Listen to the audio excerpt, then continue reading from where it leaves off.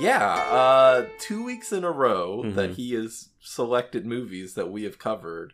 If he wants us to be writers for the show, to be consultants, he just needs to ask. Yeah, Okay? exactly. Come on, man. Reach out. We don't require the Silver Bolo Award. We can just, be part of the show on the back end. Totally. But in a single night last week, he took two movies. I know that Kill is a big fan of both. I mean, I'm a big fan of one of them. One of the other ones I haven't seen. But he played Butcher, Baker, Nightmare Maker, and then he played The Baby. It was Hell like a yeah. night themed for Kill specifically, you know? Yep. I haven't even watched those episodes yet, but I'm kind of excited because those are two movies that I'll watch anytime. Yeah, I was out doing things and I came back. I was like, oh, let me just see what the second movie is. And it was the scene where the girl with the hair was taking off her nightie to get into the crib. Oh, yeah. With Baby, and I was like, oh, I know what this is automatically. I love any excuse to talk about The Baby. So I just want to say, on a second watch, the movie was even better because you know about the ending. And it just adds a whole nother layer to that movie. It got even better on a rewatch. I love that movie so much. But yeah, that was exciting to see. I'm glad that other people now have been exposed to The Baby and that it's getting even more notoriety. Yeah, in that way I said it sounded pretty bad. It's nice that You people make it won't sound be like mad a at viral me load. for showing Yeah. them The Baby. True. They'll be upset Yeah. with Joe Pop and not me. So Exactly, yeah. that's good. And he took Incest March, man, He did it. He snatched it out from under us. in June. He did it in June, which I don't get, But I really want to talk about this movie today. I'm so excited. Welcome to the Weekly Podcast Let's Massacre. get to it. My name is Kill. I'm regular Kill, and I'm here with some shady looking doppelgangers. Oh, yeah. Hi, I'm Greg from Los Angeles. Hi, my name is Murphy from Portland, but everyone calls me Michael. Mm. Michael. I'm not calling you Michael. No. It's Gorgon. Well, it is my name. Gorgon Morph. Gherkin Morph. All right, today we're talking about it's our final movie in our Gemini June series with twins or doppelgangers, and this is our first subtitled movie. It's a Spanish language movie. It's not in English, so there were a lot of subtitles for us to read. I don't think any of us I speak feel like- Spanish. We can say foreign language because, The Lift was just dubbed. I don't feel like they were ever trying to put that movie out in True. any other language. That's true. Yeah. Yeah. But it's nice to have representation like this, to have a subtitle movie, and I think too this is a very Mexican movie. I mean that it's very embroiled in Mexican politics at some point, where I had to do some research into what it was talking about. It keeps mentioning I'm gonna butcher the word, but it starts with a T, that place, but it keeps mentioning that massacre, yeah, which was a real event, and so I had to I don't know, I think it was educational too as a foreign film, where it taught me about foreign affairs a little bit too. It was great. It was a very, very nice pick. Thanks. Today we are covering The Similars, or in Spanish, and I apologize just at the top for my pronunciation, throughout this episode, Los Parecidos. It's 2015 movie, directed and written by Isaac Esban. It's 1 hour, 29 minutes, keeping it tight like I like. And Greg is correct. It is based on, or it's not based on, but the timing, it takes place on or around October 2nd, 1968. And everybody's trying to get to this section of Mexico City, which I will... Tlatelolco. God damn it. Beautiful. Anyway, so in 1968, there were the Mexican armed forces opened fire on a group of unarmed civilians in the Plaza de las Tres Culturas. They were protesting the 1986 Summer Olympics that were supposed to happen in 10 days from when this happened. The Mexican government and media claimed that the armed forces were provoked by these unarmed citizens who were shooting at them. But since around 2000, some documents have been released that suggest that the government may have opened fire on a bunch of unarmed people. Yeah, it's pretty fucked up. It was kind of Kent State 2 years before Kent State happened. Yeah. If anyone needs a American, equivalent knowledge point. Yeah, something like that. But I always think the death toll was fucking crazy. It was like, well, that's another thing. Plus people. Well, maybe. So the government says that only 44 people died, but the actual estimates of, outside of the government are like 300 to 400, according to like eyewitnesses and other documents and things. And so the reported arrests were 1,345 people, which is an insane amount. Yes. Yeah, it was really interesting that, it was the late 60s, early 70s. We became like anti-government. It became more suspicious of our elected leaders and not having as much faith in them, especially younger generations coming into it. And so it was nice to see, not just from the American perspective, but that like a lot of this same thing was going on, below our country. And it's probably too early to talk about the ending, because we haven't talked about the movie itself yet, really. But like, I feel like the ending really nails that feeling of like living through political turmoil, and then just nothing changes at the end. It's wild. It's really good. This is a good movie. I will say I liked it up front. Excellent. So, talking about like the U.S. government, the U.S. government was sort of involved with this. The massacre happened. There were a bunch of demonstrations leading up to this, and it was called the Mexican Movement of 1968, which was considered part of the Mexican Dirty War. So the U.S. was backing the Institutional Revolutionary Party, which is the government that was violently repressing political and social opposition to the government. So the U.S. was backing the bad guys, which shouldn't be surprising. Lo and behold, yeah. And it happened 10 days before the Summer Olympics, and they just went on. They proceeded totally normally. I feel like every time, because the Olympics are supposedly coming to LA at some point soon, and there's a big anti-Olympic protest going on here. I will see news about consistently. I feel like if you look into like the history of the Olympics, they're never like wanted by the city they're being held in. It's always a fucking problem. They just invite a lot of like chaos and like just attention that cities don't want or need because they have other problems going on. Tourist. I mean, that's nice. The money comes in, but then you're just dealing with assholes for like weeks on end. Also, the cost to the city themselves is exactly. Yeah. Didn't it like really fuck up somewhere in Brazil, right? Mm-hmm. I don't know. I don't follow this, but it was Rio de Janeiro, I believe. Yeah, and like it's extremely expensive to the city, and like right now in LA, we definitely need to be focusing on things like unhoused people and not the Olympics. And so it's like there's a huge protest here against the Olympics, and like it was just interesting to find out that it was going on even back then. They were like, no, we don't want or need this. There's much bigger issues to be dealt with.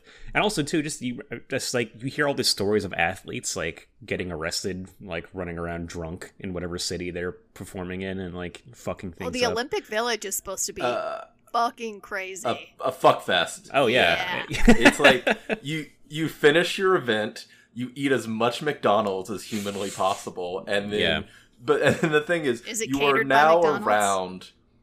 Mm-hmm. Well, it's sponsored, and then usually I think they can just like eat for free, but then you have all of these highly attractive people in their like prime physical fitness in one location, and it's just the languages are not needed anymore.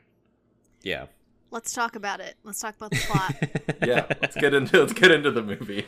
So we start with a narrator telling us about Martine, and also I think I'm going to accidentally Americanize these names, say Martin and Gertrude and Ulysses and stuff, so that might be better for continuity if I just do that.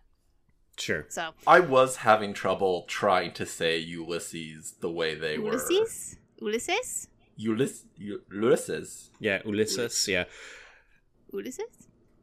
I have a fat tongue, so I don't even feel like I can speak English properly most of the time. I am very embarrassed this episode. This is the most embarrassed I've ever felt that I don't speak Spanish. I am Hispanic. My dad is very Hispanic, although he also does not speak Spanish. He's one of those types of Mexicans. In Southern California. Yeah, you would think. Most of all of your life. Right, you would think. I've picked up a little bit here and there, but my pronunciation is not one of them, so I can't help there. I understand a bit of it. I studied Spanish in middle school and then again in college, and I studied abroad in Costa Rica. So I was advanced, not quite fluent, but advanced for a while. I just haven't used it since, so it's been like over a decade. Yep, over a decade. I just haven't really used it. So like I understand a bit of it, but having like conversations with people, my pronunciation I'm really embarrassed about because it's been a while. My grandmother was Portuguese, so I understand a little bit. It's like Portuguese and Spanish over. Yeah, some of that translates. Yeah, totally. But yeah, it's I'm just also very embarrassed, so I'm gonna Americanize it. I'd rather be judged for that than my pronunciation, I guess. Anyway, so Martin. This narrator tells us that Martin works at a bus depot 6 hours from Mexico City, which is where that to the massacre will be taking place. So a man named Ulysses approaches Martin at the ticket desk and becomes very frustrated when he realizes he's stuck at the bus depot because of this massive storm. His wife is giving birth in Mexico City and he has to get there ASAP. So then we hear on Martin's radio, there's a report that the storm is suspected to be a worldwide phenomenon of unknown origins, which is wild. It's kind of crazy. And it is wild. Real quick about it, it's not exactly black and white, but it has a certain desaturation throughout the whole thing to where it's on the verge. Yeah, some things are almost in color while everything else around it is black and white. Like later on there's a raincoat that is like the yellow. Yeah. It has such a great visual throughout. I just wanted to throw that out really quickly because I thought that was the most impactful, beautiful thing of the film. It was great to me. I loved the narrator too. Oh, go ahead, that was obviously very intentional. I guess this was the first film in not only Mexico but Latin America that was shot with this new red camera sensor. It's called the Red Epic Dragon, I guess. Okay. So it's supposed to be it's really good quality, very sharp. But that's not what the director was going for because he wanted it's supposed to be a period piece. It takes place in the 60s. So the director of photography, Isi Sarfati, used a lot of filters to make it look more like it was in the 60s. And it's obviously very, if you guys didn't notice, I assume you did, it's very, very inspired by like B-movies from the 50s and 60s, Rod Serling, The Twilight Zone, Philip K. Dick, Richard Matheson, Michael Crichton, Stephen King, Outer Limits, Fringe, The Thing. There's like a whole bunch of different things that this was inspired by. It's very obvious, but it's pretty dope, I think. One we'll get to eventually, but Invasion of the Body Snatchers, the 78, there is a specific point I was like, something taken they straight seem to be taking right from that. Yeah, I feel like the most obvious and common one is the Twilight Zone, because like the opening narration, like it sounds like a Mexican Rod Serling. Like the voice is really, really good for that. And then it has several different the desaturation makes it but then like that, several plot points are just exactly like Twilight Zone episodes, like the exact premise. I think there's even one, I just watched it recently, just I don't kind of randomly, but there's one with characters stuck in a bus station, and it's like kind of like a purgatory. I mean, I think a lot of those are like a purgatory type thing, but it is like the entire episode is in this one bus station, and it's a very similar line right at the beginning where someone comes up and asks the ticket taker, and they're like, I've told you like 1,000,000 times already, no buses are coming anytime soon. So right off the bat, I was like, oh, this is just like that episode of Twilight Zone. And then I said that like 4 more times throughout this movie. The score is also very reminiscent of Bernard Herrmann, who Mhm. worked a lot with Hitchcock. And that I also really love that, because if I could have anyone score my life story, it would be Bernard Herrmann. It definitely had, like, yeah, a Vertigo-esque type of orchestral score. All right.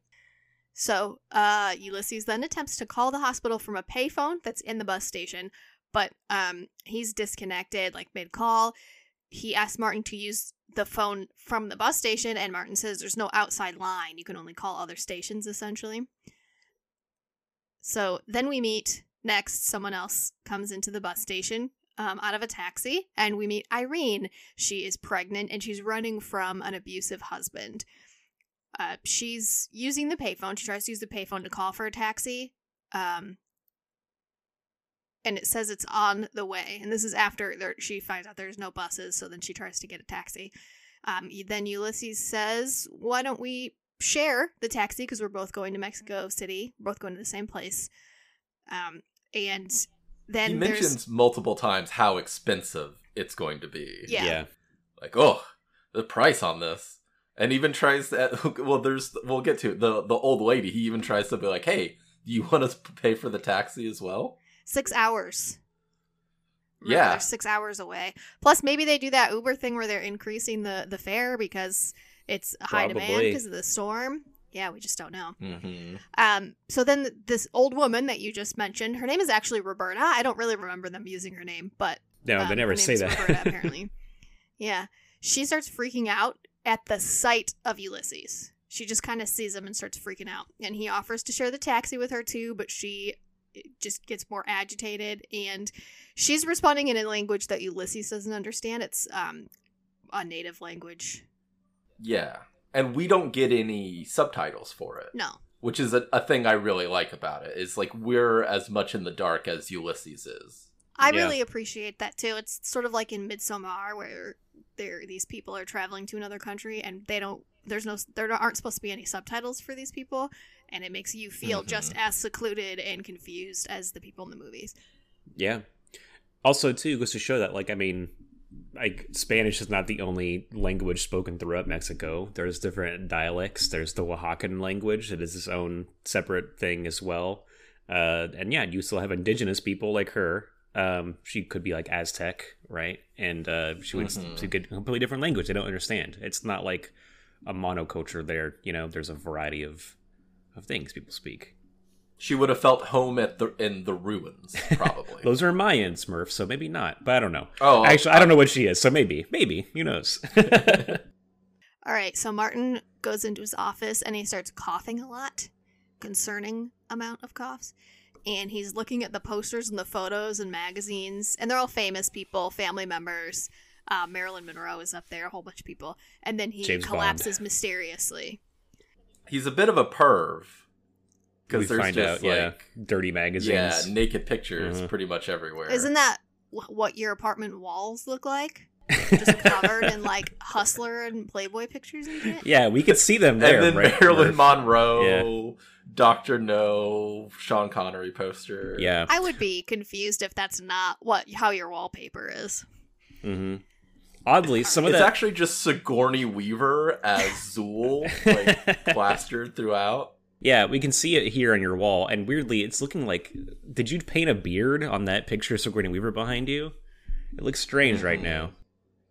That's the only way I can. Okay, let's move on. All right, so then we cut to Irene in the bathroom. She's, very pregnant, and a cleaning lady kind of pops up out of nowhere. Like this random woman that we haven't been introduced to is also in the bus station. And she says her name is Rosa.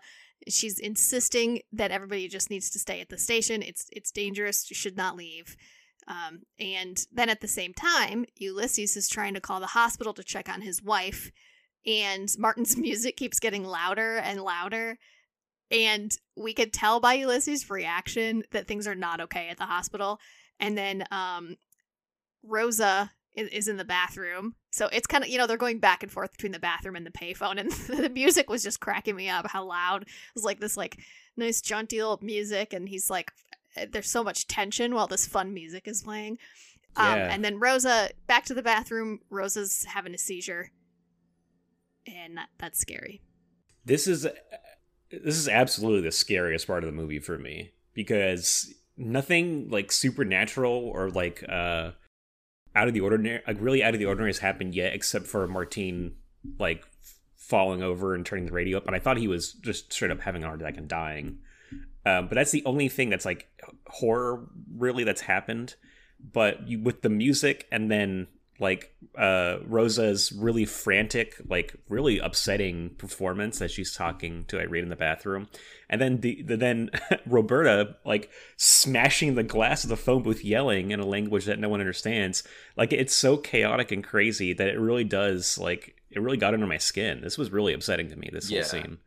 As like Ulysses is crying, collapsing. Yeah, he's resigned himself to whatever bad news we're hearing, and it is very scary. And they do the seizures really well with having people like foam with the mouth, get enough foam on the mouth, and so it is striking, and something that's a real threat that can happen. Someone just randomly hits their head, a fucking vessel burst in their head, and then all of a sudden you're lying on the ground shaking, and no one knows really what to do at that point. Yeah, I think this movie isn't necessarily scary, but it really does an exceptional job at building tension and suspense and paranoia, like the people are. I don't know, you kind of feel it like those people. Yes, and you guys both have given your opinion. I like a lot about this movie. I think when we get to the turn of it all, it loses a lot from me. Just story-wise. But I think like it does such a great job rationing it up. And then when we get to this like top of tension, I'm just like it doesn't flow as well for the rest of the movie for me. Interesting. All right, now we're going to meet somebody new. Alvaro runs into the bathroom to help Rosa, another new person. Somebody else has arrived.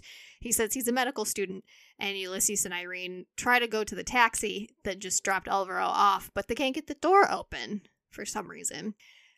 So then Gertrude, another new person who arrived with Alvaro and her son Ignacio, she says that they don't want to take the taxi anyway because the driver was sick. Interesting. That he wrapped his head in bandages. They don't want to take it. So Martin comes out of the office with his face wrapped in bandages, which great look. Is also funny. He has a rifle with him, and he's blaming everything on Ulysses. And Ulysses says that he's just a miner who's worried about his wife. And then Roberta runs toward them, falls to the floor, and starts having a seizure. So everybody's having seizures now. So Alvaro and Ulysses take the gun from Martin. Ulysses ties Martin up, and Alvaro helps Roberta with her seizure. Ignacio starts freaking out. So Gertrude tries to inject Ignacio with this hypodermic needle, some sort of downer. And Alvaro thinks that he knows better than his mother, for some reason, and questions her about the injections, and she insists that Ignacio needs them to remain calm. And that pissed me off. Yeah. But this random, like, medical student is like, questioning. Yeah. One, he says he's 25. He does not look 25 at all. No. But the thing with Ignacio, he is sick, and he has a really weird contraption around his neck. Yeah. That when she injects him, like, there's a little thing that she is able to put the medicine to. Yeah. It's a great port. It's a great look for like a sick child, something's wrong with him, doesn't seem real. It seems it's a horror sci-fi-esque like contraption. Yeah, it's a really nice touch. The weird like sci-fi element of that contraption, and that's like the most sci-fi. I mean, it's a little more sci-fi than that, but like that is the most like technological thing you see. Is this weird bulky tube coming out of this kid's neck, like strapped on him. It's cool. Yeah. So Alvaro recognizes Ignacio as a famous unsolved medical case that he's read about, and Ulysses and Alvaro argue over political beliefs. They're talking about this massacre that's in the process of happening or is going to happen. Martin starts removing the bandages at the same time that this is happening, and then Irene goes to check on Rosa in the bathroom. So again, we have multiple things happening, building suspense. Then there's a big reveal, is that their faces have changed, and they look exactly like Ulysses. Which Absolutely is very funny to me. Hilarious. Yes. I love that they lean into the comedy of it too. Like later on, especially when people are like half transformed. They really love playing with the visual and like the timing of how quickly things change. Yeah, the old woman's Roberta, right? And she she has a little bit of scruff on her face, and then there is just like bam, all of a sudden she is completely then she's collapsed at this point and transformed. Yeah. It gets a big laugh out of me. It's great. That is what they're going for. And she's my favorite and I do enjoy. Because she's so little and the head is kind of big on her, and she still has and her voice, and I like she was great. She was one of my favorite characters easily. She actually becomes very proactive too throughout the movie, which is cool. But yeah, she looks fantastic. The makeup on everyone to turn them into Ulysses is really, really well done. I would say it's like, it's just as it's like surreal looking in its own right, the way it's done. It doesn't look fully natural, which kind of helps the movie to me in making it like there's different unsettling. levels of it. Yeah. So sometimes they'll just get a little scruff, but then eventually it seems like they're wearing a mask. Like a prosthetic mask at some incorporated, point. Yeah. Maybe, yeah. Yeah, but they still have full movement in their faces. They're still, so it looks, I don't know, it's a lot of prosthetics, and I also thought it was pretty well done. Okay, so then Rosa is stabbing herself in the face repeatedly in the bathroom. Oof. Yeah, this was probably the most horrific part, and it was this is what I loved about the movie. This scene in particular. Yeah, I love that because I feel like it's a very old school thing the way they did it, where you do see the scissors going in at some point, into some prosthetics, which is cool. But before that, you just see a shot of the scissors going up and coming down, and then it cuts to the wall where you see blood splatter all over it. It was a very old school thing to do that I really liked. And then to mix it up with the actual gore too. Yeah, I think it really gets into the horrific part of it is if you woke up with somebody else's face. Yeah. And it makes you snap, and to the point where you are self-harming to try to revert back to normal, but you're not doing anything helpful at all. Yeah. There's a great line later in the radio that says don't look into the mirror. Because I'm assuming that avoid mirrors. Yeah, people all over are going insane seeing this face. Yeah. Yeah, it's crazy. So then Alvaro wrestles the rifle away from Ulysses and accuses him of being a government agent. Ulysses is insisting at this point that he does not understand what the others are talking about, which I also think is very interesting too. Everybody's, things are happening and Ulysses is like, what the fuck is everyone talking about? So from that perspective, just imagine all these people are freaking out, being like, oh my god, and pointing at people because something is wrong, and you're like, what? It looks fine, everything looks normal. Yeah. So they all share a bit about themselves for some reason, and what they do, just trying to get more personal, I guess. And then they end up recognizing Ignacio from, quote, the restaurant characterization incident. Yeah. And the restaurant's called the Pianist, right? It's in the subtitles it was spelled Pinist. The Pianist is the name of the restaurant, right? They say it a couple times. Yeah. I didn't include that because I was like, that's odd. So then Ignacio starts freaking out because of the rain. And he doesn't like water suddenly. And then Alvaro takes the syringe out of Gertrude's hand as she's trying to inject him to calm him. And he won't let her inject Ignacio. And she says that he will turn bad if he doesn't get it. And Alvaro's just a total asshole. And I hated his character. It's pretty much his fault.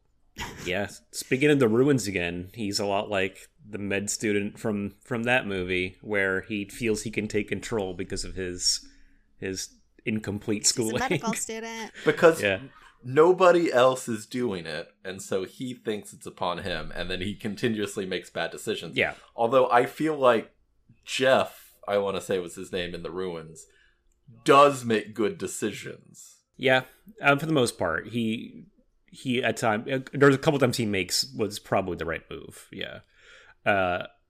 In this scene, in this movie, it is interesting because like Ulysses is also in no shape to like lead anybody, and it kind of comes down to Irene, who becomes the most like pragmatic and rational one of the group. Yeah. And this is where you get the great reveal too, that she's also turning, and she's got like some scruff and a black eye. Ulysses' black eye, and then she has half of her hair is transformed into Ulysses. She already had it? Oh, yeah, that's right. Yeah, because that's the abusive husband. Yeah. But I do love the hair look. Half of her hair. One side is bobbed down to match. Yeah, that's pretty funny. There's so many great visuals of this movie. I like a lot of the set and plot. Again, it's just, we're getting very close to the point where I'm like, oh, I wish you would have done something else. All right, so back to the radio now. The radio says that the rain is not acid. There's no acid rain, because there was people thought maybe it was the rain that was doing it. But it's happening all over the world, and it says there are strange people. So we're getting the impression that everybody is turning into Ulysses. Irene says that she needs to show them the magazines, all the stuff that's in Martin's office. But she is interrupted because she's transforming as well, like you just said, like with the half hair kind of going on. So Alvaro's afraid that it's contagious, so he says that he needs to lock all of the Ulysses up, which I also thought was funny. But Ulysses still doesn't know what they're talking about. And then Alvaro attempts to leave the station, and the doors are locked and bulletproofed, apparently, because he's shooting at the windows. Nothing happens. Yeah, I like how Ulysses is like, why are you referring to me as a plural? Like, he doesn't understand it. Right. That actor, I think, is maybe the best in the movie, the one playing Ulysses. Gustavo Sanchez Para. Yeah, he's awesome. He does a great job, yeah. Especially in the beginning when, like, I feel like a big part of me liking his performance is just getting to be with him emotionally, as he has the whole part in the beginning finding out about his wife and the desperation to get home. Like, it's a really good motivation, and then as he is trying to grapple with, like, because he doesn't see everyone's face as his, so he has no idea what's going on. Like, that confusion and terror at, like, everyone around you, like, freaking out and seeing something you can't. Like, he's really good. Yeah, it's like a mass hysteria is happening around you. And you have no idea why. Centered on you and your face, or supposedly your face, and like you don't get it. Yeah. Yeah. Mm-hmm. So eventually people start listening to Irene about needing to look at the magazines and stuff. So Alvaro and Irene go to investigate Martin's office, and they find that all of the photographs, statues, posters, including Marilyn Monroe, all have Ulysses' face as well. So Ignacio... It's a good look. I'm hoping Ana de Armas will incorporate that in the new Netflix movie that's going to come out. Yeah. Yeah. Your Sigourney poster in the background now has glasses too. Weirdly, weird. Something's looking different about it, but. And then they this is where they each even look at their own pictures, right? Like, yeah, Irene has a little lock with her parents, locket that her parents in it. Alvaro's has a little wallet picture of him and his brothers. Yeah. And they're all the same. There's like Yes. a straight minute of them flipping through like a nude magazine with just Ulysses' face on top of topless models. Like, it's very funny. I'm glad that they hold on it for so long. I think right before this is because there's a Coke machine and it has like a nice little painting of a man and a woman on a beach. And I think it's right before this instance is, or right during we're cutting, all that then we focus back again on the Coke machine, and then the couple on the beach both have the beard and hair. So that's a great reveal. Yeah. It's so fun. I totally forgot about that, but and yes. chilling. Yeah. It's funny, but still, like, it's disturbingly funny. And you don't feel right inside. It's humorous. I think you're laughing because you don't know how to, like, interpret the actual horror of it. Yeah. Like I said, I really love how they lean into the comedy of it. Like, they know it's a ridiculous premise, and so they're just having fun with it and things like that. Yes. So Ignacio locks Gertrude and Martin in a back room, and Rosa, it's the room where Rosa committed suicide. So there's a dead body, and they're locked in there.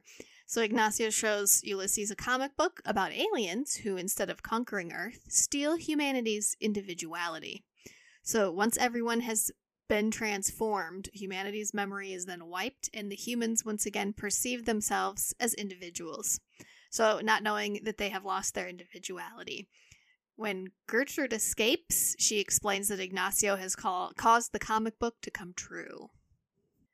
Yeah, this is the turn that I'm like, I wish you had not had it as the kid. One, he's fine acting. I just, story-wise, I think you could do more not going that direction. Two, I just wanted to see the little kid become the man with the beard and hair. I was hoping for that That would have been really funny. Yeah, I was really hoping for the kid to have a beard. But it's very reminiscent of Twilight Zone, though, because there are a lot of episodes where there's one episode where, like, the kid is evil and is controlling everything. Right. Totally. Yeah. Which, that to me, that's funny, because that Twilight Zone episode got adapted into the 80s movie. The movie. And it's directed by Joe Dante, that segment. And that was a very early, like, scary movie I saw. Was that clip in particular of the kid in that movie. Like making the cartoons come alive and like having them eat his uncle and his aunt and uncle and stuff like that. It's very upsetting. So I have a soft spot for that story from the Twilight Zone because I liked the original episode a lot too.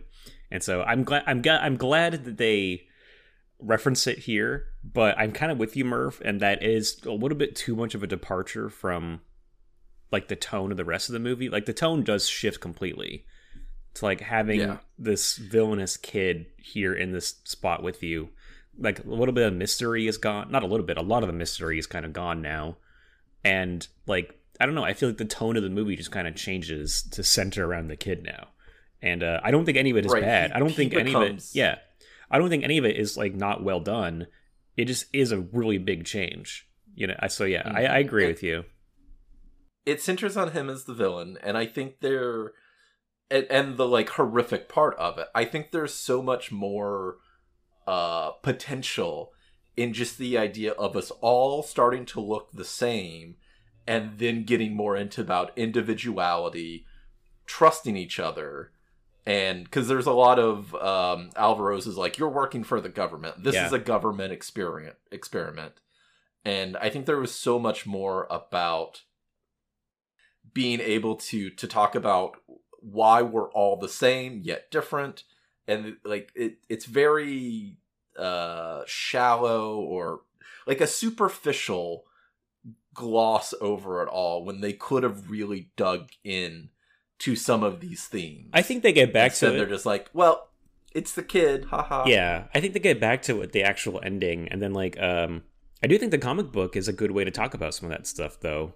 Like it does make sense, and it then does make it like it all comes across as like it's another throwback thing where even comics around this time were like these weird little like moral short stories like Tales from the Crypt and like things like that. Like they are there to teach you a weird little lesson, and like I don't know, I feel like I think you're right that it doesn't. Instead of maybe making him like all powerful and he's able to control everything and becomes a little asshole, like make it's subconscious, everything that's happening. That's a little bit what they do. It's the comic book. But then it's him like controlling people and making a little doll cock a shotgun, and then the guy cocks a shot. Like it's right. That's over the top for me. I think you're right. I think if they had made it that it's his subconscious doing this, right? Maybe spurned by outside forces, as they talk about later. Sure. Rather than the malevolence, like you're talking about. Like you're right. It is a little much that he like physically makes Martine do that stuff. I think it takes away a little bit from like, oh, the people are the real monsters, which is like, a very common Twilight Zone thing. Because a lot of this reminds me of like, what is it? The monsters on Maple Street, or Do on Maple Street, the other Twilight Zone episode, where there's like this isolated community of people.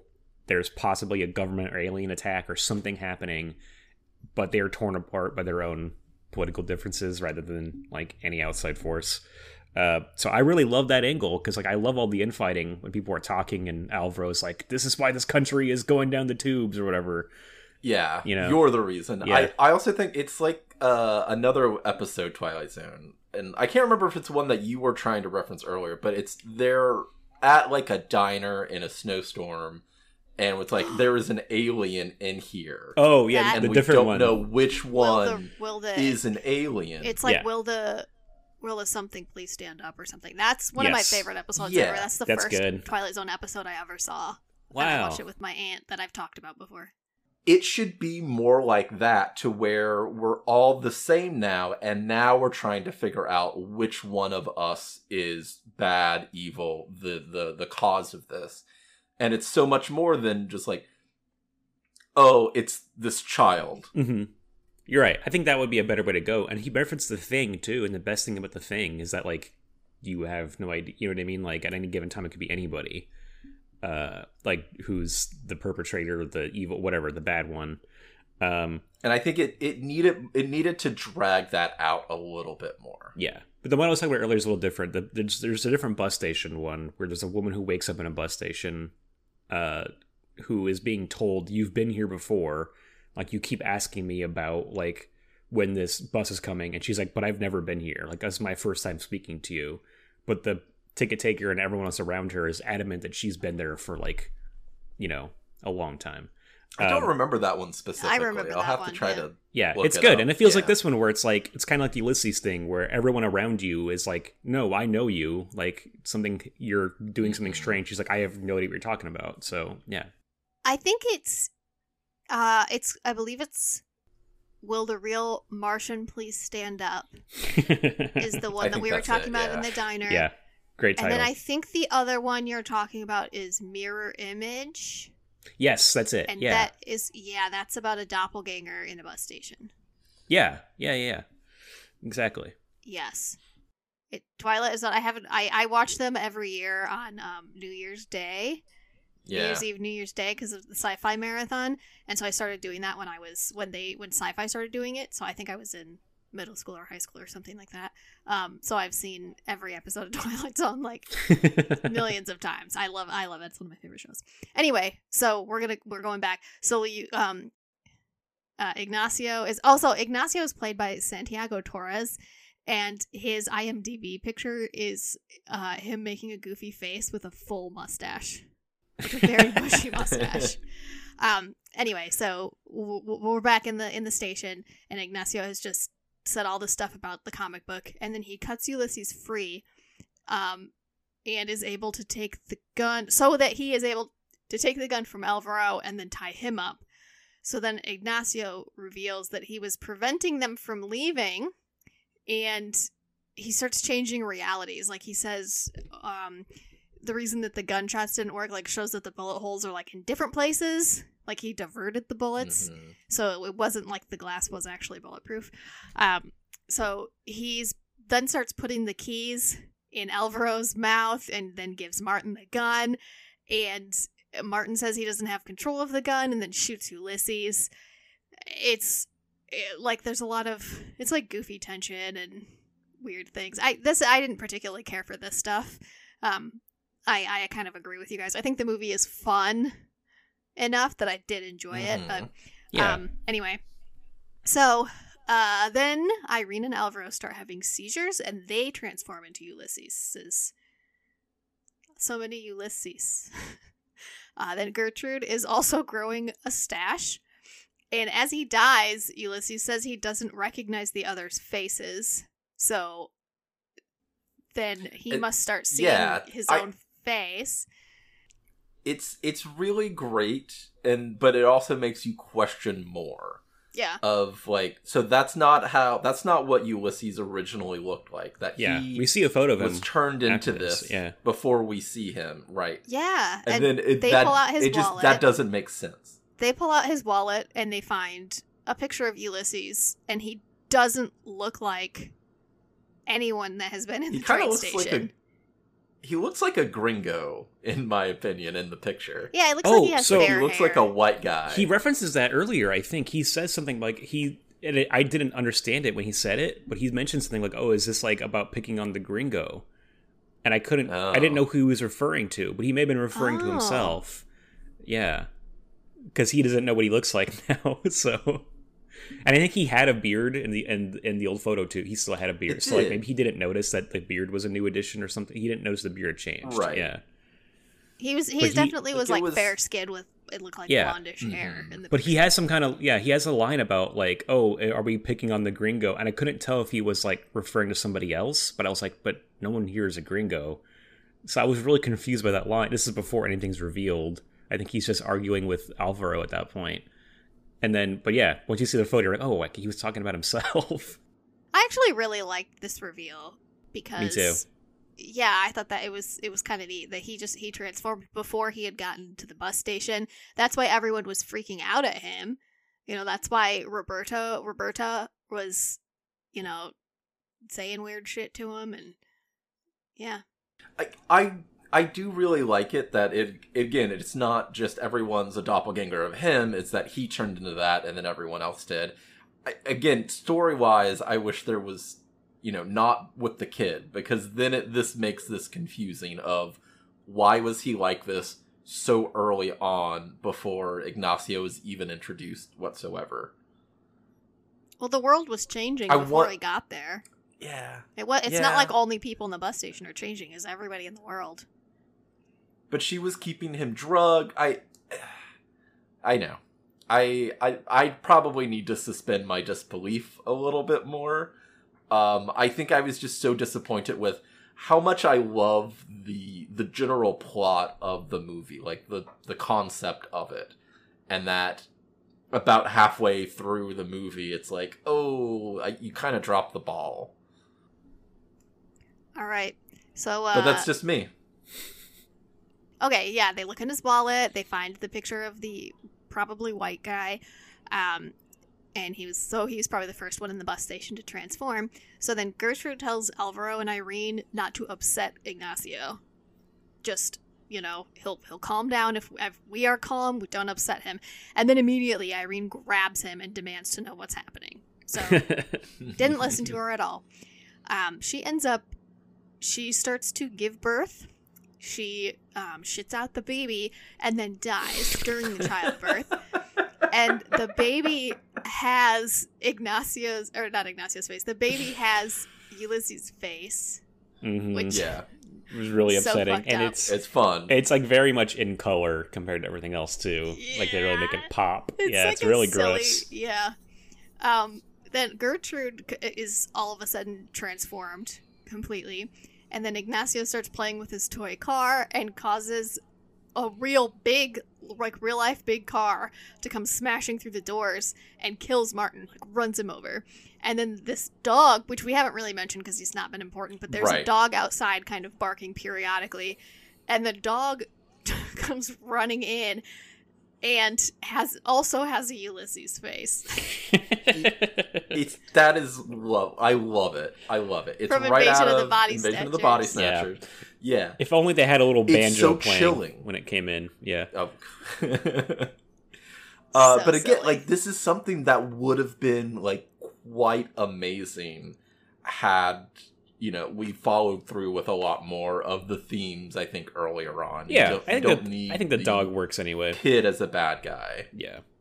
I think once you get over the bump of like the kid is causing this, I think the themes still do come through for me. I think you're right in that like the plot is shaky, but I think it still manages to wrap things up with the theme of it by the end. So, and I think Ignacio's, I think he is a good actor. There are times where he has a more like intense look on his face, where he's a pretty freaky little kid. Like he's I like when he's good. he's kind of looking down a little bit, but he has that smile. So he's like yeah, exactly. super. When he's creepy saying looking. when he's saying Ulysses' name and like that sing song voice, you know, like that's that's really good. Yeah. So at this point, Ignacio collapses, and Roberta runs over and starts to examine him, and she sees that Ulysses' face is really his little doll's face. That's where he got the face. And she says that he made contact with the aliens and he didn't really believe that they were real, so he allowed them to control him because he's a kid, you know. Then Gertrude asks Roberta, what do we do next? And Roberta replies, nothing, no pasa nada. So later, the police arrive and arrest Alvaro, saying that he is responsible for the deaths because he was probably on drugs. And then Gertrude and Ignacio leave for Mexico City. And then they're on the bus, and Ignacio starts pulling out all these books that are about massacres and like incidents and things. And then the narration starts again, and he says that with few exceptions, Ignacio is the only one to remember what happened, much like the comic book, and that he is the important character. Like in the beginning, the narrator said that Martin wasn't the important character, and now we know that Ignacio is the important character. Yeah. We skipped over something just briefly about how they go back into the back room again at some point. And now, was it Irene and Alvaro's were both like, we don't see the beard and the hair on any of these pictures anymore. And so that they are like reverting back of the, like, they've noticed it and now it's becoming passé, or like, you know, right. They're going the way that like Ulysses did, where he's not able to see the faces anymore. Right. Right. Yeah. Because like I think they get into it, it's where like they talk about in the comic a little bit that humans are always going to find minute differences, right? And they're always going to be able to see to separate. Even if you have the exact same face, you're going to see something different in that one, and be able to make it an individual. They use an analogy of like ants, and how, you know, to us giant humans, ants are identical. They're uniform. Yeah, I have the line. It says, to us giants, ants are just a game, is what they say. Yeah. But ants have individuality. They can tell each other apart. Yeah. I saw the Woody Allen Ants movie, I know. But it's a really important thing, and especially at the end where everybody is seeing, you know, individuals, and then we cut to Ignacio's point of view, and everybody still has the beard and the hair, and even his mother, or Roberta, like, comes into the bus and is, like, trying to talk to him about it. Yeah. And his mother is just like, leave him alone. Can't you see he's been through so much? Yeah, I love that. I love that the idea is that, like, humans are such pieces of shit. Even with literally identical faces, we're going to find something to divide us, right? We're going to find, like, based on appearance, based on politics, on whatever it is, like, regardless of, I mean, he talked about a lot with Annihilation and, what was the other one? In the Earth, how similar everybody is. We're just like a, you know, collection of, like, cells and particles and whatever. We're so similar, but we are so focused on, like, what is the minute differences in us, you know? Like Murph, you and I look like we could be turning into Ulysses right now. glasses, yeah, mustache. You know, you have the beard. I'm not there yet with the beard, but like we're on our way, and yet we have these differences between us that divide us. You know. Kill, I know you have beard envy, so this would be the Yeah. world that like you would love to be in. I would love it. With dark hair, I've always wanted dark hair and a nice beard. Oh yeah. I have major beard envy. So, I guess there are some Easter eggs and things throughout that the director Isaac Esban has a previous film called The Incident, and so it's kind of unites the universe and mythology of both films. I haven't seen The Incident, but yeah, so I think that's kind of neat. It's kind of, and the movie is, I think, kind of pointing to like that Ignacio caused this massacre on October 2nd as well. Yeah. That's why everybody was freaking out, and that's why so many people were slaughtered. That at the end when he gets on the bus, he has like a bunch of books, and one of them is titled The Incident, if I remember correctly. Yep. So, okay. Nice little reference, okay. Yeah. I would have preferred much if like Nick Fury showed up, but okay, I get it. Cinematic universes. Yeah. Any final thoughts? Sure. Final Well, thoughts what do on we the want to rating. rate it out of? Ulysses? And then... Yeah, Ulysses. Ulysses I love faces. it. Yeah, totally. Yeah. I love it. Yeah. All right, Kill, you're our host. All right, I'll go first. So I really enjoy this movie. I think it's very fun. I do agree to a certain extent that I think if they kind of cut out some of the like funky, like the silly stuff, not the faces, I really like that, but the stuff like when that point where Ignacio takes over and, you know, like his little doll has the gun and he's controlling the car. If they kind of cut that out and just continued with the tension and the paranoia, and then I do like it that Ignacio ended up being the bad guy, but I think if they had a better reveal where maybe it was like, you know, at the end then somebody picked up the doll and looked down and was like, holy shit, we all just look like the doll kind of thing. And then it was, you know, I don't know, zoomed in on Ulysses making an evil face or something like that. So that it was more that, you know, not him taking control of things. And it was just like a reveal at the end where it was like, oh, holy shit, it was the kid the entire time. I think that would have been maybe a little bit better, but I still really enjoyed it. I loved the effects. I love Twilight Zone and like B movies from the 50s and 60s and Invasion of the Body Snatchers. Everything that this movie was inspired by is something that I really like for the most part. And so I think it's funny and there's a lot of tension. There's some good effects and gore. But it's a good movie. It's not the greatest movie ever, but it's super fun. And I'm going to give it 3.8 Ulysses. Wow. Wait, did Very you guys cool. ever watch that? There was a show. It was like a whodunit. It may have been called Whodunit, but it was like a murder mystery show. But it was like a reality show. But there's a guy on there named Ulysses, and the butler host dude was British, and he called him Ulysses. I know what you're talking about. Was it like then was it like they brought in people to like improv a murder mystery kind of, right? A little bit? Or am I thinking of something else? It was like a reality show, and then they would, and so like they were all just regular people, and they didn't really know what was going on, but they had like a dinner parties every night, and they would like make these fake murders, like an explosion, and someone would disappear. I think I'm thinking of a I'm going to different guess show, this was on Fox. I It think sounds it may like have been something ABC. Fox would put out. I Oh, think it was really? ABC. Okay. Yeah, if I remember Man. correctly. So much of this sounds familiar, but I might be confusing it with a different show. But yeah, that's a good idea, though. I love that premise. I've always wanted to do like a murder mystery cruise or something, you know? That Like seems a like it'd be a dinner. lot of fun.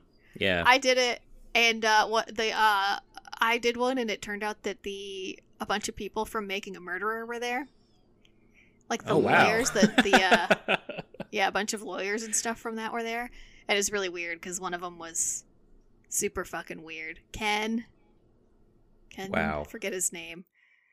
Greg, I can go. I think there are a lot of great aspects of this movie. I think the directing is right up there, like with The Double. I think it has such a strong vision. I'm just disappointed a lot in the story plot beats, after the reveal. It's kind of a part of like the sum of the parts are greater than the whole. Like, I really love, the tension, the visuals, the actual, like, some of the comedic moments in it. I just think that altogether it doesn't come to what I want from it. And maybe it's just from hearing the actual plot of the story. I had such a high expectation of what this could be, what you could do with it, what you could say, and that it doesn't necessarily hit it as much as I'm wanting it to. Again, probably more superficial on some of these themes than you could really dig into it. Overall, it was middling for me, so I'm gonna go 2.5 Ulysses. Wow, jeez. Okay, interesting. Yeah, I will go. I think weirdly, despite Kill's enthusiasm and then Murph's, I think I might be the highest because like I really liked this.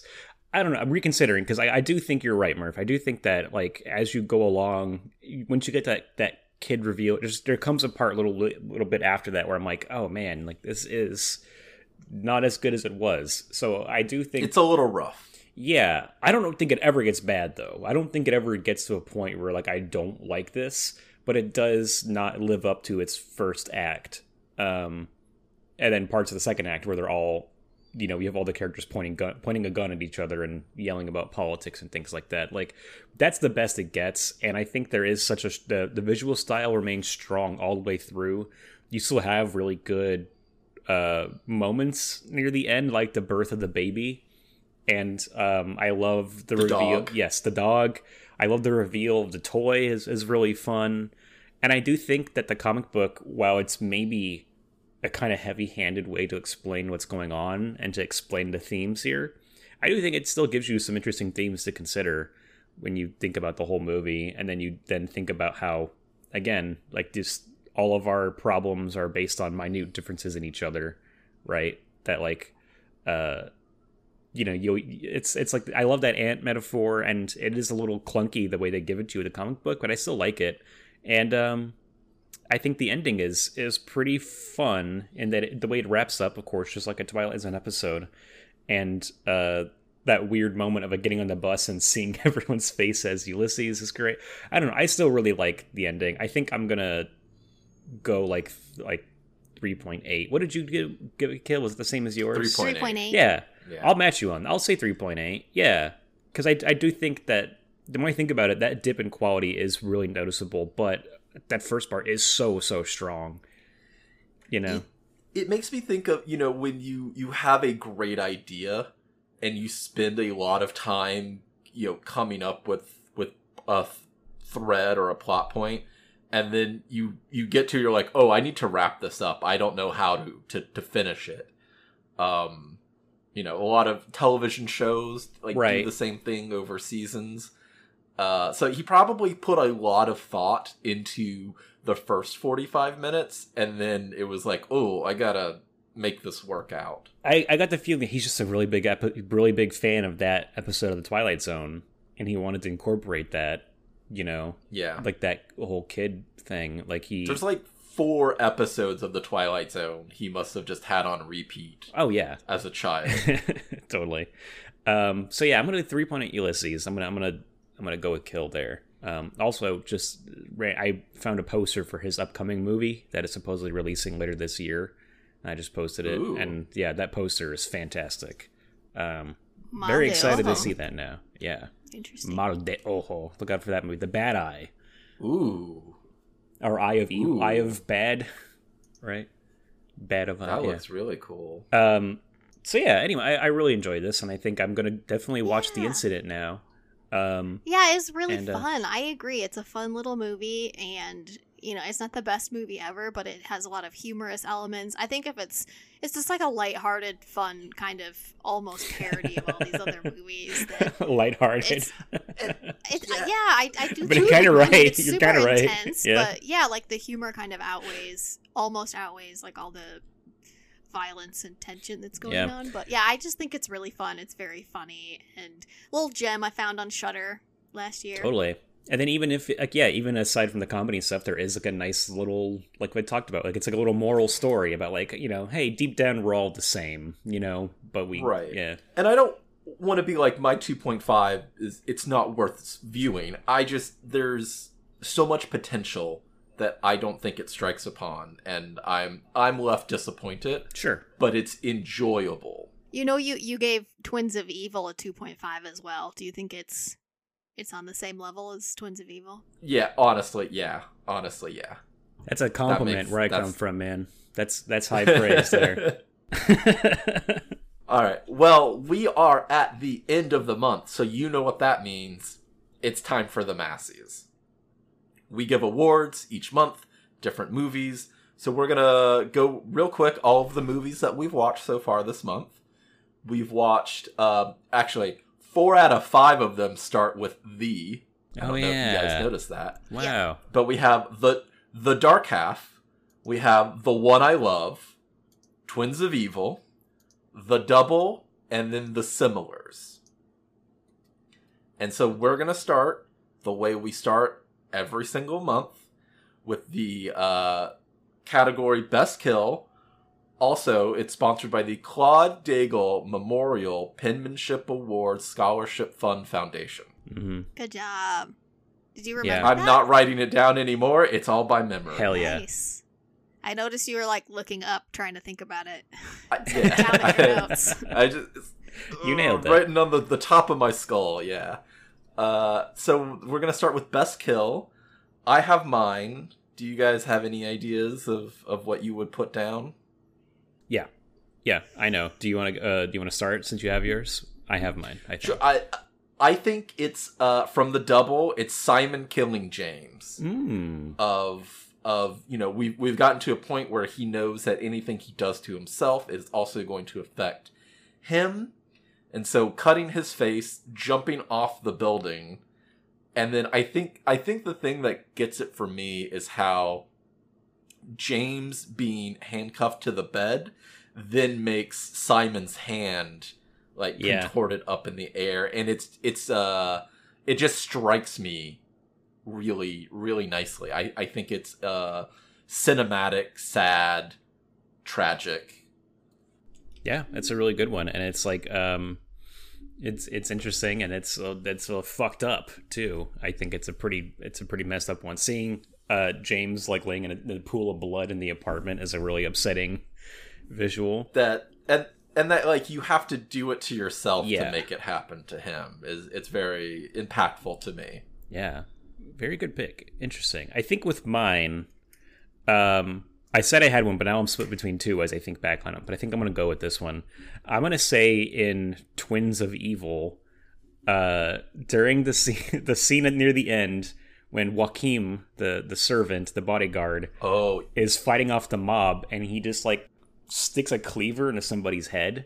Him getting stabbed is good too, but specifically like when I thought you were gonna do the eye down, one though. Eye's good too. Those are all fantastic. The eye's really good. Those are all brilliant. Yeah.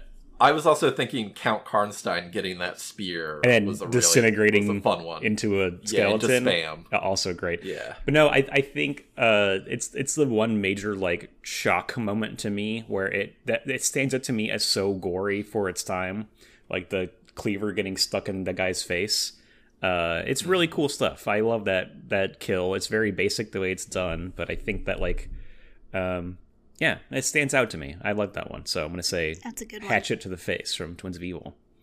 I am kind of torn because I think that Twins of Evil did have a few good kills, and I was thinking that it's between either the decapitation with the sausage head or the Similars when Rosa stabbing herself in the bathroom kills herself.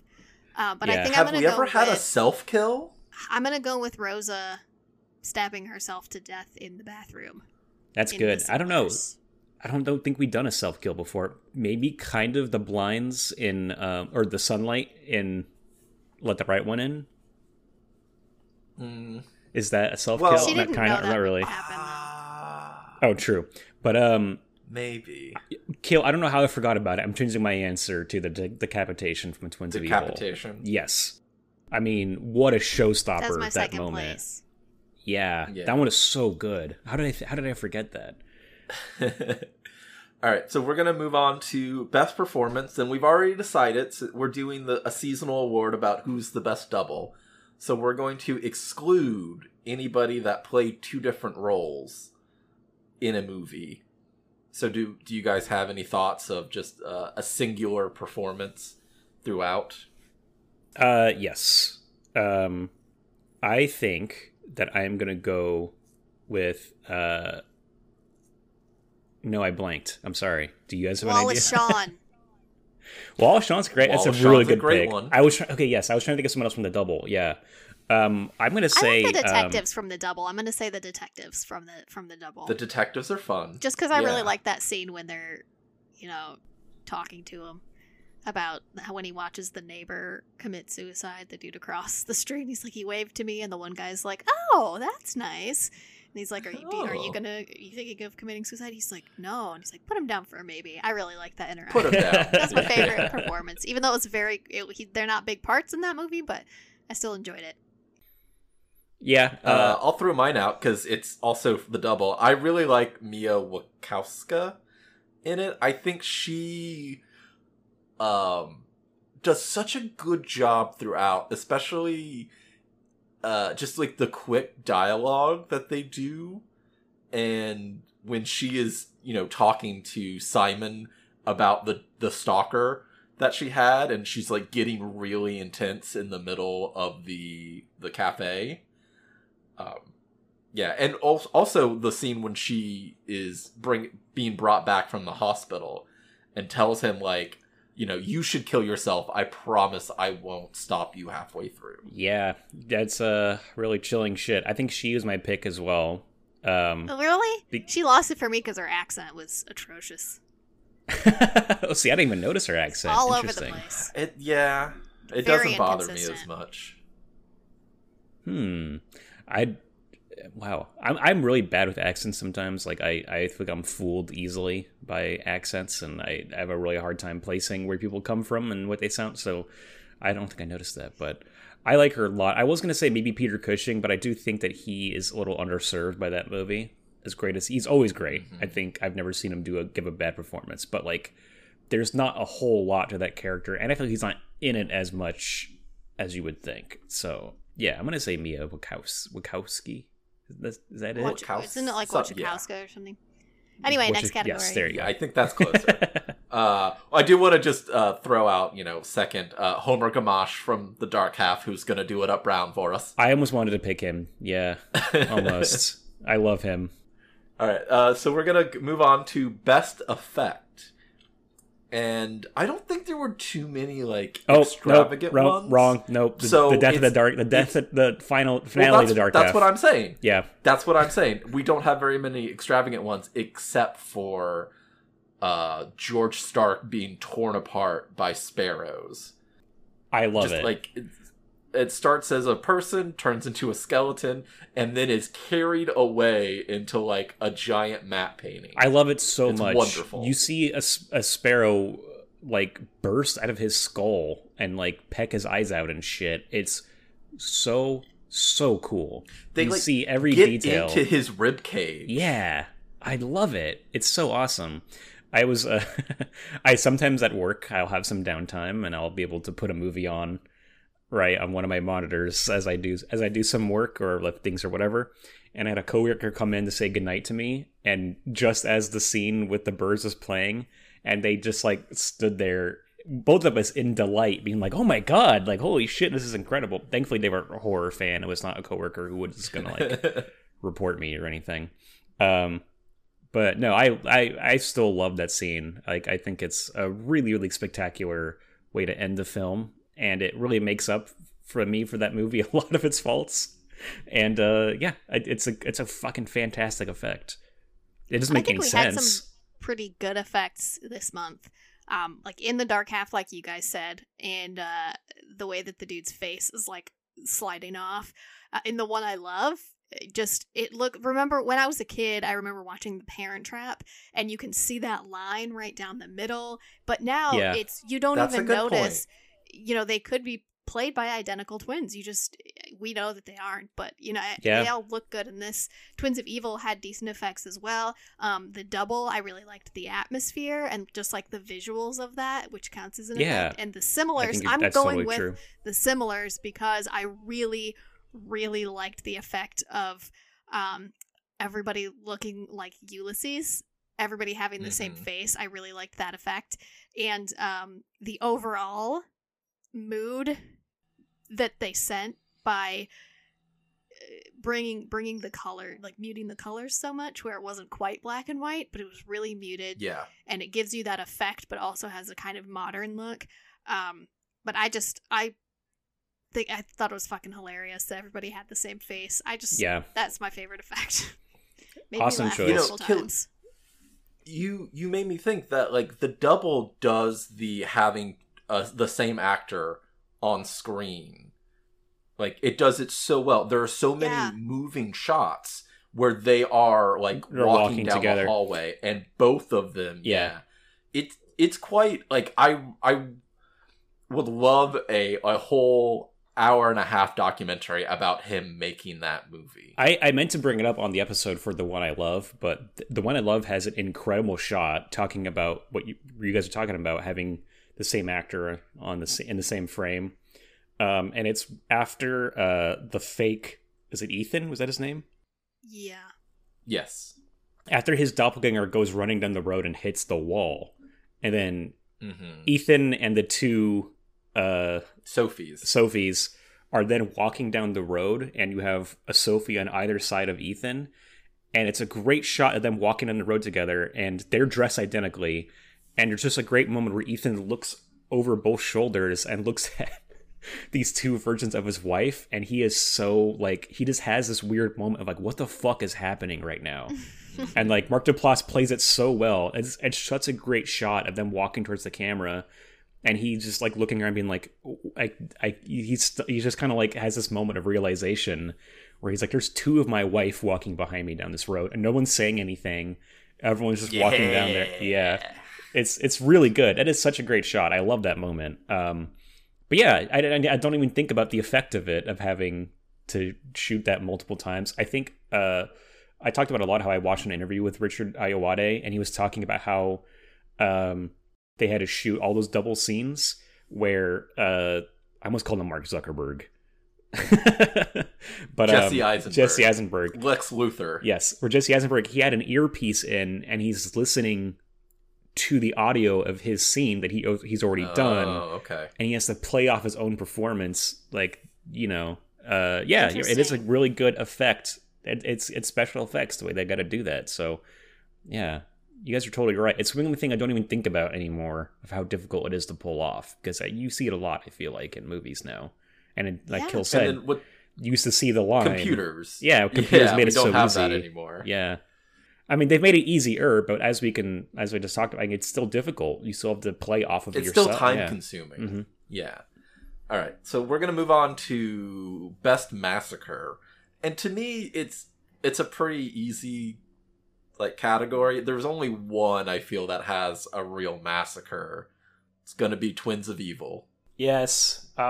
Yes. I think it's a good one, too. It's really good. Once you send Joaquin out there to start fucking shit up, and he gets in, even all of the innocent women that who get are burned at burned the stake. Immediately. Yeah. That's part of it to me. That's the massacre. The Similars does have a bit of a massacre, too. I mean, 5 people died at the bus station alone. Plus, Ignacio caused the massacre in Mexico City.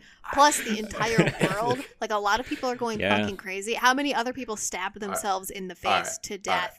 You know, like, how many other people where other things are happening like that? So it could have been a world. I mean, thousands of people could have been murdered because of this. Yeah. I think I want to avoid giving that one Best Massacre because it then ties into a real life massacre.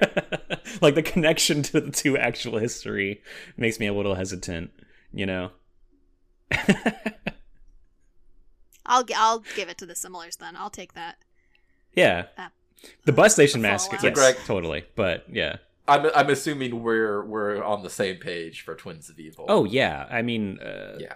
it's like all the women burned. Do you know what I mean? It gets comical, honestly, how many times it happens, and like how Gustav in that movie will just burn a woman out of spite. You know what I mean? Being like, I'm feeling a little angry at the world today. Better burn a woman to. I got all this kindling. I need a woman to Yes. put in the middle. Was of it. anyone killed in the double, or was it just the alarmingly high suicide rates? Yeah, just the suicide rates. In Yeah. there. Yeah. How many James people died dying in the at back the- half? That's a pretty good one. That's got a couple kills. I guess so. You got Homer Yeah, Ganesh. that should be Nobody a died in the massacre. one I love. Supposedly. Oh, we don't see Ethan stand up after he hits the wall, right? I mean, I think we assume he's still alive, but we don't ever actually see that. I would think he would still be alive. So Who knows? I don't know. Yeah, because I think, how would she just be stuck there by herself? Hey, that's for Ted Danson to Be figure sad. out, right? Okay, so we have Yeah. our seasonal award, and we're going to be referring who was the best double, who was able to portray two different characters supremely. And I know I'm a little biased, it was my pick, but I think Jesse Eisenberg does such a fantastic job as both the meek and confident version of himself. I'm gonna go with Elizabeth Moss because I just didn't. The Jesse Eisenberg, we had this conversation on that episode Right. with the double, but I don't buy him as the confident dude. He just comes off as like, I don't know. I just don't buy him in that role. Definitely in the meek dude, but not in like the confident type dude's role. And again, had they tailored his suit a little bit, made his hair a little nicer, maybe, but I don't know. He still just comes off as mousy, maybe? Like a rat. It's like a rat personified. And I am going to go a different direction to both of you and say Mark Duplass, I think, because I really do like Elizabeth Moss's take on that. And I think she maybe has the best scene playing off herself where they're talking in the kitchen. I think I mentioned that. Yeah. Yeah, but I think overall, over the course of both movies, I think Mark Duplass, I think you really get a sense of the two sides of this guy and how similar they are, but there's just minute differences in the performance that he gives that makes one Ethan whiny and unlikable, and the other Ethan still kind of annoying, but he has that confidence and is like funnier. And you can easily see why, despite them looking exactly the same, pretty much, why Sophie likes one over the other. You know, even though they're essentially the Yes. same person. I think But that I like agree. He's my number 2. Yeah. I had a hard time picking between Moss and Duplass for that one. And I think, yeah, they both do such a fantastic job. Yeah. I really loved Eisenberg as James, the bad one. I think he does. I like that performance. Yeah. I think it's not something that he usually does. It's a little bit more exaggerated. That's than, kind of how he the plays Lex Zuckerberg-esque. Luthor. Yeah, Yeah, a little bit, I but guess so a little bit. That movie just does not. I blocked out Batman versus Superman. Yeah, same here. But I think he does. I like parts of his performance as James, but overall, I agree with Kill that he doesn't nail it as much as he nails the meek. But I think Duplass gets really, because he gets both versions really well, and I think he plays like the insecurity that Ethan feels like better than anyone else this month. You know what I mean? Like that just kind of idea of like, but this is me, right? Or this person's pretending to be me, so you should love me too. Just like that indignation and that like, you know, that kind of like almost like jealousy that comes up with it. Like he's so good at playing that. And then the lengths it's great. I think that was a really, it's a powerhouse performance from Duplass in both roles. Agreed. Well, that's it for Gemini June. We're going to close the book. And just Yeah. as we close one, we open up another one. Greg, do you want to tell us the theme for next month and what movie we will be watching? Next month is a very exciting month because it marks An entire fucking year of the Weekly Podcast Massacre. Incredible, guys. Incredible. How time truly flies by. Yeah, turning 1. And to celebrate turning 1, we're looking at number 2s in July. July 2022. Ooh, I like it. Yeah. We hadn't I don't discussed like it, that. but yeah, I like it. It's July 2022. July. I don't think I like it anymore either. I've said it too much already. But we're looking at part 2s all next month to celebrate year number 2 of the Weekly Podcast Massacre. And so to kick it off, I want to start with, again, something new, right? A whole new year, a new movie for me that I have not seen. I want to talk about Pet Sematary 2. Not exactly going back to the Stephen King well, but a sequel to a Stephen King movie that has nothing to do with Stephen King. Starring Edward Furlong. I'm ready. Yeah, from another famous number 2. I've seen the original and the remake. I read the book. I love the book. But the book was... I was so disappointed in that remake. I thought they could have done a really good job, and they just that remake is complete dog shit. Yeah, that remake is not even funny bad. It's just no. It's the same as the Carrie remake. Although the Carrie remake is a little funny when she's like doing her. I think the Carrie remake is garbage, but it's a lot better than the Pet Sematary remake. Like that's Pet Sematary remake probably is like you're probably right. Maybe a 0.5 star. I'm not excited about the sequels month. I'm not excited. I really think that the Gemini June was a great idea, and I loved all of the movies. I liked most of them and loved some of them, but I'm not looking forward. You're not to a sequel person. I'm not. Yeah. Mm-hmm. This month will be torture for Kill. Sadly. Not looking forward to it. You might expand your horizons. Hopefully, you could find one that you do actually enjoy. Come around. Maybe. It's like we'll put Kill down as a maybe. Yeah, put her down as a maybe. Well, thank you all for listening. Please remember to rate, review, subscribe anywhere you get this podcast. You can contact us. Email weeklypodcastmassacre@gmail.com. We have both Twitter and Instagram @weeklymassacre. So please hit us up. Let us know if you've ever been stuck in a bus station during a rainstorm. Oh, I also did want to mention I watched this during a rainstorm, so it was nice. It was a nice atmosphere. Super for moody. It. Let us know if you've run into any evil children in a Twilight Zone-esque type way. Watch it in a storm with a bunch of people you don't trust. That would be the ultimate Right, if you've ever seen that's a good idea. Dog wearing a Halloween mask to where it's very creepy and scary, hit us up, let us know, and that'll be it for this week. Okay, bye. I've everybody. been Murphy from Portland, but everyone calls me Michael. You'll never hear from me ever again. Oh, weird. He just kind of collapsed and a second Murph just walked in and took his place. I think this is the real Murph. What's all this, pile of clothes doing in my chair? Hey guys, what are you doing here? Yeah. Wow. Interesting. Okay, well, hey, I'm glad to have the real one back. That other guy was kind of a buzzkill, honestly. Bye, Gerg. Bye, Marv. Bye. Bye.